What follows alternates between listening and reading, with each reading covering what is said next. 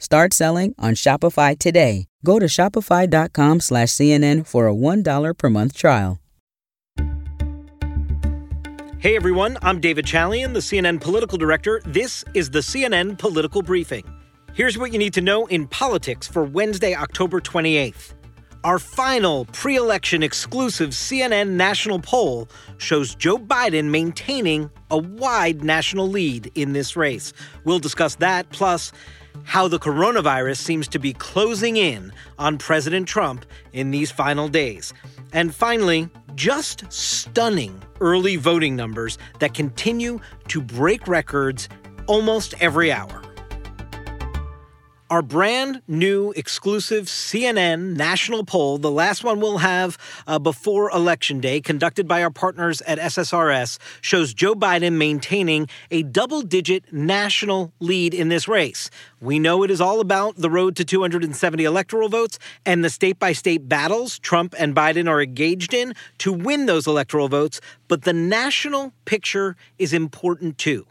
And in this poll, Joe Biden has 54% of likely voter support versus Donald Trump with 42% of likely voter support. That is a 12-point margin in a race that has been remarkably steady throughout the year. We have not seen in recent presidential campaign history from the last 30 years or so a lead this big nationally for one candidate over another heading into Election Day. And here's the thing. Joe Biden has been in the lead in this race for a year. I mean, if you go back in polling and look at the matchups, it just has never been a race that Donald Trump has dominated, ever, in all the polling that exists. Now, it's not just the horse race numbers, folks. It is what is underneath. It is truly astonishing to look at the gender gap in these numbers, as we've seen in other polling. Among women in our poll, likely female voters, 61% support Biden, 37% support Trump. So that is a 24 percentage point advantage for Joe Biden among female voters. But here's the thing. Donald Trump isn't making up for it with men. Among men in this poll, it's near even. 48% for Trump, 47% for Biden. Similarly, this occurs when you look at the demographic slice by race. Voters of color in this poll support Joe Biden 71% to Donald Trump's 24%. That is a 47-point advantage for Joe Biden among likely voters of color in this poll. But again, Donald Trump is not making up for that with white voters. Among white voters in this poll, 50% for Trump, 48% for Biden, near even. So Joe Biden is running up the score with Democratic-based voters, and where Donald Trump should be strong, men, white voters, where he had real strength 4 years ago, Joe Biden has blunted that advantage. And in some places, like winning seniors 4 years ago by some 7 points nationally is what Donald Trump did. Well, in this poll, he's losing them to Joe Biden by 11 points, an 18-point swing among a critical voting bloc towards Joe Biden. So these numbers show that Donald Trump has one path to victory at this point with just 6 days to go in this election, and that is to execute a massive turnout operation on Election Day. Now, here's what else matters today. Why is Donald Trump in this terrible position just 6 days out from Election Day? Well, it's because of the coronavirus. I mean, yes, he has not led in polls for a year. I give you that. But it was closer. Donald Trump is in the position he is in because of his mismanagement of the coronavirus pandemic. And it is closing in around him in a way that he is desperate to avoid in these final days. I mean, that's why you hear him trying to talk about Philadelphia and riots and violence in Philadelphia, riots and violence that Joe Biden has completely denounced, by the way. Donald Trump is trying to drum up some other conversation other than coronavirus.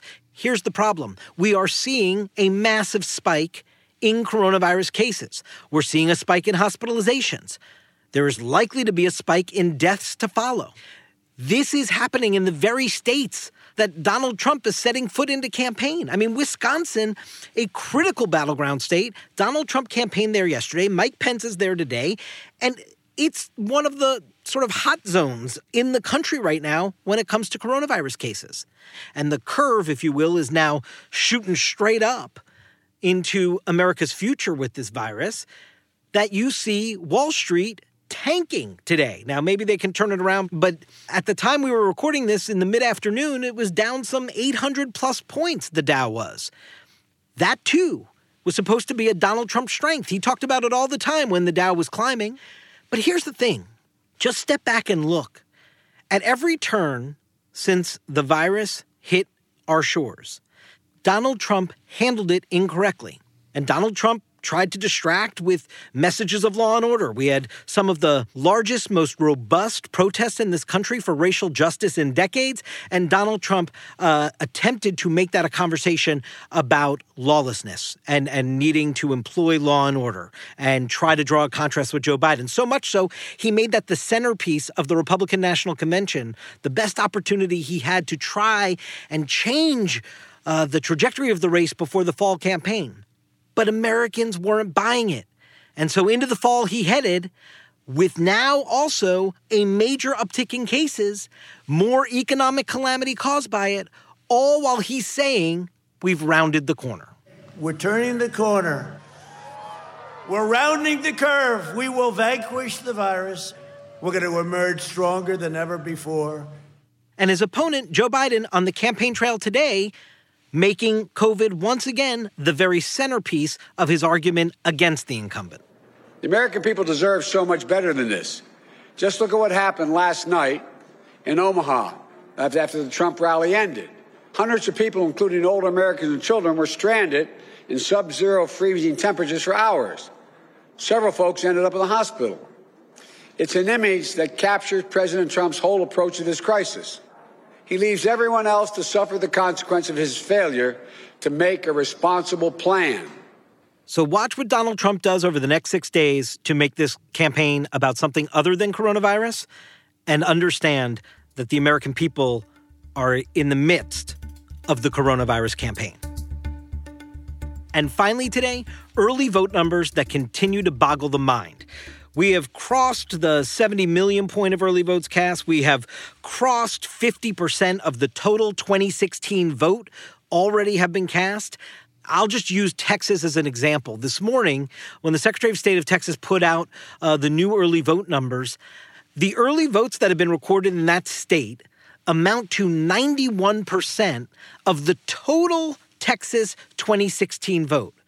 I mean, we're just a day away from Texas early vote overtaking the entirety of the 2016 vote, and we're still 6 days away from Election Day. So this is an engaged American electorate with explosive turnout, and it is just eye-popping.